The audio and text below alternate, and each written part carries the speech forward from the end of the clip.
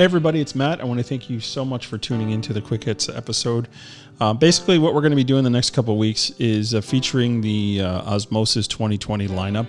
We're going to do little profiles on each of the teachers here.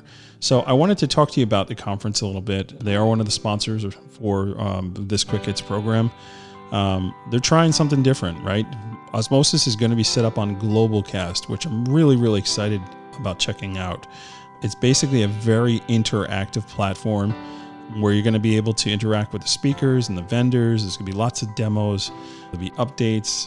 They got a Capture the Flag event going on, and got a lot of really cool things in store. If you've never attended an Osmosis event, now is the time to check it out because you can do it from the comforts of your own home. You don't have to go all the way out to San Diego, so you can at least get a little sneak peek as to what Osmosis is about. I've been going for years. I love it. I love the interaction with some really smart people. I mean, the best minds in open source investigations attend these events. So please go check it out. It's goosmosis.com, go.osmosis, OSMOSIS, con.com, C-O-M. So please go check it out. We're going to put the information in the show notes. Really want to check it out. The other sponsor for this program is the Investigators Toolbox. That is a resource community for private investigators. It's networking. There's continuing education, webinars. Cynthia has contributed content. Kirby Plissis has also contributed content. You can go check that site out. So there's networking, there's education, and there's resources. We've got over 100 OSINT resources plugged into that site. You can check that out at www.investigators-toolbox.com. Please go check it out. There is a special going on right now to join. For a limited time, you can get a reduced fee. So we're going to jump in with today's guest, and I thank everybody for tuning in. And without further ado, welcome to Quick Hits. Welcome to the Osmosis 2020 Quick Hits segment. For the next weeks, we'll be giving you some behind-the-scenes content with conference speakers. This week, we have John Pizzurro. John has 24 years serving as the commander of a regional Internet Crimes Against Children task force for the New Jersey State Police. John currently oversees 70 law enforcement agencies comprised of over 200 people. John infuses neuroscience and research with real-world experience to get some amazing results. John's Osmosis topic is social engineering. Our sponsors today are Osmosis Con 2020 and the InvestigatorStoolbox.com. So let's welcome John and your host, Private Investigator Matt Spare. And hello, everybody. Welcome to the next Quick Hits episode, the Osmosis feature. So today we are here with John Pizzurro. John is one of the featured speakers at the Osmosis conference. He covers neurolinguistics, which is really interesting, something very cool. So we're going to dig into that right now. So John, welcome to the program. How are you? Good. How are you? Good. Thanks for having me. Good. Thanks for being a part of the show here. So tell me a little bit about your background. So I'm in my 24th year. So the last 24 years I've worked for the New Jersey State Police, but everything in investigations, from organized crime to international narcotics, from homicide to corruption, to right now some cyber aspects. I am the commander of the Internet Crimes Against Children Task Force. So over the last 24 years, I've spent investigating. I've been able to, find some things that worked that I'm able to share with other people over the course of those 24 years. During that time, I actually started developing a background in neuroscience. My thing was to find how people work. And in order to do that, you have to not just investigate, but just find out what people are about. And that has served me well during my investigative career. Yeah, I mean that's really interesting to go down that line, and you've parlayed it into some really admirable work here, right? So you're doing a lot of work with crimes against children. You're part of a task force, correct? Correct. So we're one of 61 task forces throughout the United States, and we protect children online. And today, the online world has exploded, as everyone knows. Right. And with that, we are spending more and more time on devices. So the way our brain works and the way technology has impacted us has allowed some people to go undetected and use different types of means. And it's not just, from the cyber aspect where we're looking at, for example, malware, but it's the social engineering aspect of what happens, the cognitive functions of how people fall prey to certain schemes over and over again. Right, and that's actually the topic that you're going to be covering here, social engineering at Osmosis. Tell me a little bit about the objectives. What exactly is you're talking to me about? What happens is, and this is what I'm going to go into, is I'm going to go into how your brain actually works and how your amygdala, the little component of your brain, gets hijacked. See, what people don't realize in the NLP world or neuro-linguistic programming is that people unintentionally do this, but the reason it works is that, like a predator, or let's say someone who's out criminal mindset, must match certain words and sensory language with the people that they target. Right. And with that, when that sensory language is matched, it kind of builds a rapport because the other person sees, wow, this person's just like me. I'm trusting, lets their guard down, and it makes it very easy for someone taking advantage of someone to do so. Hindsight, from an investigation standpoint, is that we can use those same techniques on criminals and people that we're investigating to unwittingly get the information that we need. Right. And that's kind of what the social engineering aspect that I'm going to talk about Osmosis will be about. So it sounds like you're breaking down exactly how the Jedi mind trick works. That is amazing. Yes. Over the course of my career, I did a lot of prospective wiretaps, consensuals, recordings. So what I'm giving you is not just my experience, but how it ties in to the actual science of what happens to us. Right. And I think what people don't realize today is that there's an inherent trust for technology.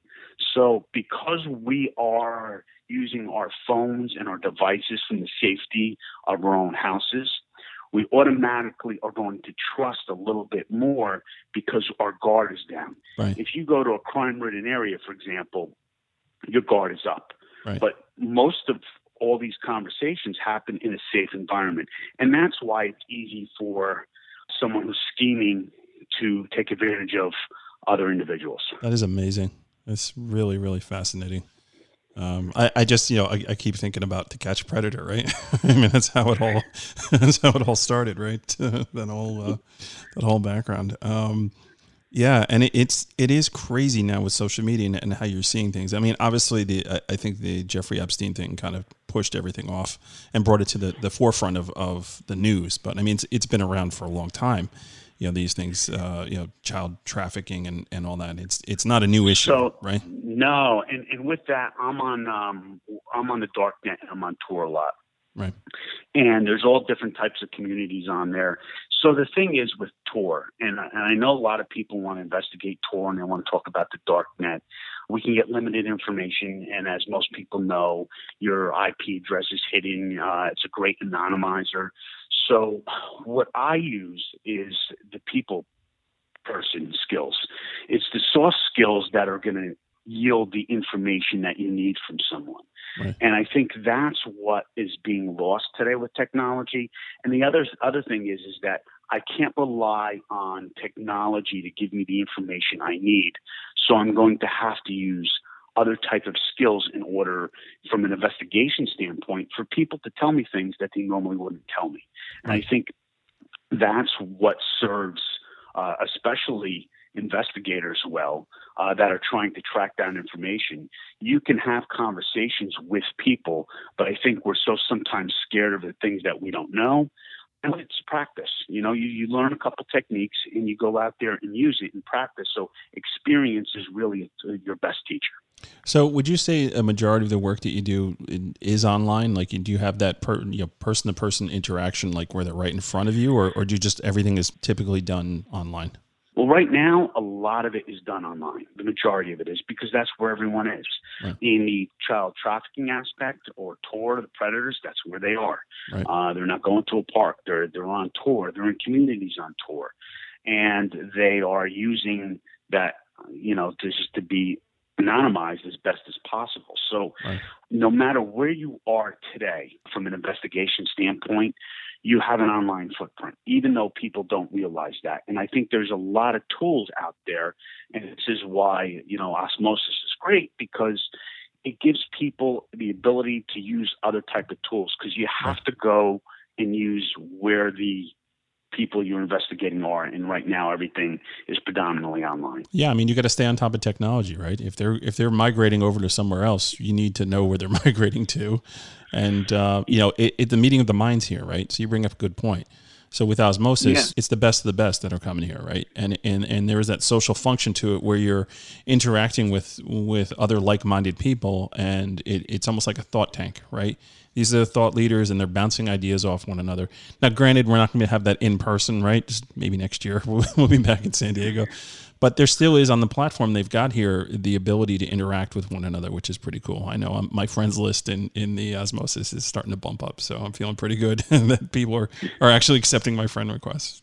Yeah, and like I said, technology, it beckons people. It serves up the next thing, and people trust in that because, again, from what I was talking about just a little bit earlier, is that they're in a safe space. But I think investigators need to capitalize on that and then try different techniques. And sometimes we don't want to try things that we don't know, that we're afraid of. But I think trying different things and keeping up on things, that's where it's really imperative. I've always preached, from an investigative standpoint, is right on the edge, looking for what's next, the next technique. How are we going to look a year from now, 2 years from now? Right. So let me ask you then, someone who does your line of work, somebody who's maybe training under you or is interested in getting into doing this type of work, like what type of characteristic would that investigator have? Well, it starts with mindset. And this is what I tell everyone. I have 200 people on my task force. So there's a growth mindset and a fixed mindset, right? So a growth mindset is, failure is okay. I mean, when you fall down, you just have to get up. The idea is that you want someone who is going to look at new things and try new things, but it's okay if it doesn't work. Right. So I think that growth mindset, if you're always growing, you're not dying, right? So that's one of the most important characteristics. That, and what I like to say is being relentless. You just have to keep at it and keep at it and keep at it. Those two techniques, if you're open and you can grow and you're willing to just keep trying and doing it over and over again, those characteristics 9 times out of 10 will bear a lot of fruit. Yeah, definitely. So what are some of the things, I mean, you've been 24 years, you said you were doing this, right? So what are some of the changes that you've seen within those 24 years that, you've seen in this industry, and where do you think it's going in the near future? Well, we'll start with technical. Obviously, the biggest thing is technology. I think when I first started, we were trying to wiretap payphones and clone pagers and different type of investigative techniques. The good old days, yes. Talk to someone now. What's a payphone? Exactly. But what hasn't changed? It's the behavior. Right. The behavior has been been there ever since I started, is that people will take advantage of people that they believe they can take advantage of. Mm-hmm. So that's where it really starts. And sometimes it's that mindset, so to speak, or that ability to look into how people are doing things in order for you to catch them. Now, in a homicide, for example, you have a passion homicide. That's just emotion. But when you're talking, for example, when I investigated like the Genovese crime family, you're talking about a whole crime syndicate, so to speak, that everyone had different places, and that's how they made their money. Right. So that's more in the scheming aspect. But again, it's how they go about doing their business. And, understanding how people do things will give you the ability to figure out on what to do. Well, it's funny you're talking about the Genovese crime family. I recently watched Fear City on, or I'm in the middle of it actually on Netflix. I don't know if you had a chance to check it out, but they're interviewing these mobsters and they're talking about, us versus them, and they knew they were out there, and that cockiness and that behavior, that sociopath behavior that you're talking about. It's amazing. Absolutely amazing. The whole cat and mouse game. It's definitely a really cool documentary, especially if you're from the New York area and you're of a certain age. You can appreciate when all that stuff was going on, and when Rico came in and kind of cleared everything out. And you're talking. Go back to the penny stock schemes, to gas, where they're trying to skim, a penny or two off gas taxes. Right. So you're looking at any avenue that's going to help you make money. And I think that's important for investigators to understand, right. is you have to understand where that person's coming from and how he's going about doing it. Right. I think a lot of times we just want to follow breadcrumbs, but we don't want to look from a different perception point. Right. I think looking from various perception points will actually aid you in big cases. Yeah, they're criminals in all different aspects, right? There's the street guys and the white collar; they're everywhere, but they all apparently think the same, right? They all have that psychological background, which is really really neat. I teach cognitive interviews, and I think that's the soft skill too that people don't realize, is that you can actually get a lot of information out of people, but all you have to do is ask and listen. And I think that sometimes investigators are so busy trying to check the boxes and get the information that they need that they're not listening to different cues. So I think right. that's another important part too. You bring up a really great point. Folks that rush through an interview, it's such a huge mistake. There was one guy, a guy named John Hoda, who's a really good interview. A guy's been around for a long time, and he has a DVD on taking witness statements and giving techniques. And one of the things he talks about is taking the statement, right, and then closing the book and having like a 5-minute conversation with the person you just interviewed. And psychologically, they're seeing the pen is down and the paper is down, and you just start to continue to talk about whatever it was you were talking about. And often you're able to develop more information, and you go, do you mind if I make a little amendment to what we just talked about? Because it's really important for the case. And he said that's a really great technique, because you're essentially relaxing the person now. They feel like the interview is over, and maybe now they're being a little more forthright because they feel like they're done, right? So that's like one of those techniques that you either have it or you don't, right? You shouldn't push through and rush, and sometimes taking your time and doing stuff like that. It's a great what tip. happens is that people don't understand what rapport really is. People think that if I like the New York Giants and you like the New York Giants, we have rapport, and I just talk about the New York Giants. It doesn't work like that. Right. Psychologically, neurologically, there's and that's a whole different podcast. Sure. But, there's a whole way to get rapport and build that. And your tone and your questioning, it's like a negotiation. And by using different words, and this is where linguistics helps, because people have different meanings for different words. But by changing the word you use, even though it's kind of has the same meaning, right, will change the meaning for someone else, and more likely have people give you more information. And, right. And that's what I'll talk about in the social engineering aspect. Yeah, I mean, it all translates, right? All these social skills that we're talking about, obviously they translate online, because you're having these conversations online. And I would argue it's even more important because you're not having that face-to-face. So creating that rapport, it's going to help you get one step closer to what you're trying to accomplish. Yeah, and when you're talking online and you're just talking words is 7% of communication. So you're missing 93%. Right. I mean, 38 is tonality, and 55% is, just other nonverbal body language. So you're missing a lot. You're missing a lot of stuff, unless you're Skyping, which usually doesn't happen. So, and you're only getting from the head up anyways, right? You're looking at someone's nostrils, most of the time. And they don't have pants on. Right? And they don't have pants on, apparently, even the lawyers. So, John, if you weren't doing this fascinating stuff, what do you think you would be doing? For me, I'd be in the CIA, or I'd probably be in, a prosecuting attorney. So I think those are the two things that I would probably probably be. So kind of still in this field, but not necessarily the exact thing that I'm doing. Something a little different. Okay. Well, great, man. So, hey, listen, I appreciate you coming on. Obviously, folks can find you within the Osmosis community on Globalcast, so you're definitely on there. But if somebody wanted to get a hold of you the conventional way, how would they go about getting a hold of you? Best way, email is johnpizzuro@gmail.com. It's my full name, JohnPizzuro@gmail.com. Okay, perfect.